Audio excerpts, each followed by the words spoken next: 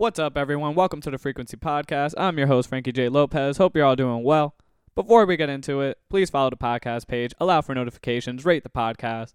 Also follow me on social media at Frequency Podcast Network, on Instagram, on TikTok, consistent content, including a few album reviews that don't make the podcast. It is list season. For the remainder of the year, I'm going to be listing off my favorite projects in a few different genres, ending the year with my holistic 2022 top 10 albums of the year. And this week, we're starting off with a fun one, my top 5 pop projects of the year. And I can't say it's been my favorite year for the genre, but we definitely had some gems that came out. Worth noting before I get into the list, subgenres of pop are fair play here, and in fact, they make up the majority of my list. So that being said, going to start with my number 5, Carly Rae Jepsen's The Loneliest Time. Another fun record from Carly. This thing spans genres like dance, synth, and electropop, with some influences of funk and bedroom pop as well. The highlights come when Carly's songwriting is personable and fun. Fantastic hooks on tracks like Surrender My Heart, Talking to Yourself, Beach House. I love when her personality shines through. She's incredibly bubbly on tracks like Sideways. And her fantastic vocal performances take center stage on a couple of these tracks as well. Go Find Yourself or whatever, and The Loneliest Time, which features wonderful vocals. And although I do think there are some lowlights with the songwriting, when Carly's in her bag, there's no denying she's still one of the most standout artists in mainstream pop. And I believe this is one of the better records to come out in the genre this year. Next, with number 4, we have Nicki's second studio album, Nicole. I think Nicki is providing a refreshing twist to indie folk by blending in genres like bedroom pop and indie pop. The more upbeat and vibrant instrumentals allow for this record to be more fairly accessible. Moments like High School in Jakarta and Keeping Tabs, with the latter leaning into some hyperpop influence, it's super dope.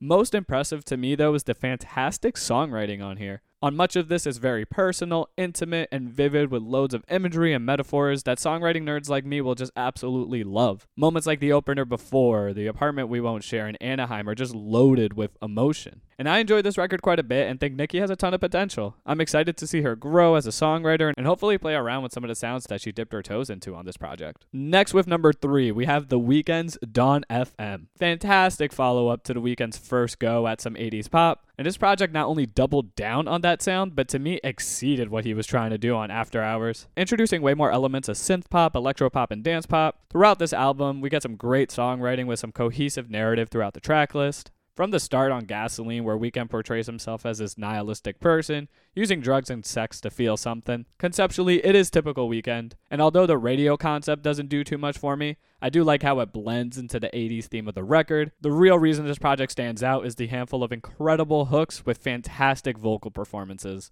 Take My Breath, How Do I Make You Love Me, Best Friend. We even get really great and intimate slow jams like Out of Time that are almost like a contemporary soft rock moment. And don't even get me started on the triumphant movie-like ending that is Less Than Zero. I'll agree that the peaks on After Hours are larger than life and probably better than the ones on Dawn FM, but I do think Dawn FM is more of a consistent listen from front to back, which is why it's my number 3. Next, with my number 2, we get FKA Twigs' Capri Songs. At number 2, because my number 1 has just grown a lot on me, but still, I think this is definitely an interesting and diverse pop project. I love the themes of love, insecurity, self-confidence. This album is just an interesting way of looking at Twigs' relationship with loving herself and other people. And the reason this album stands out so much to me is Twigs' vocal performances themselves. She just has a wonderful range, but more specifically, she uses her voice in a lot of unique and intricate ways. Tracks like Meta Angel and Which Way are so creative as they range from pop, R&B, electronic, Latin, dancehall. This thing just has a bit of everything.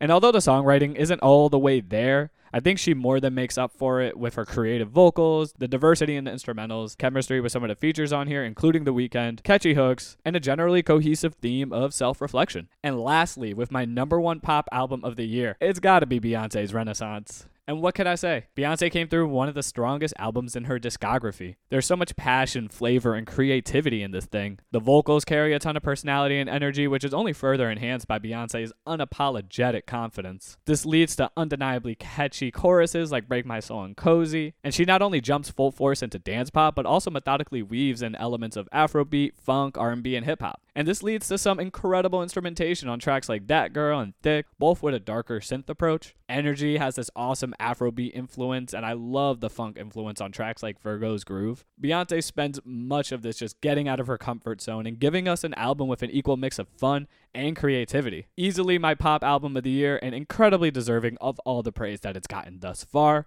Hopefully it performs well at the Grammys early next year. If you want to hear more about my thoughts on these albums and other albums, check out my full-length reviews on the podcast or some of my 1-minute reviews on social media at Frequency Podcast Network on Instagram and TikTok. Feel free to DM me on either as well if you want to chat about the list. DMs are always open. Stay tuned. We're going to be doing lists all month and you don't want to miss it. Until then, I will see y'all later.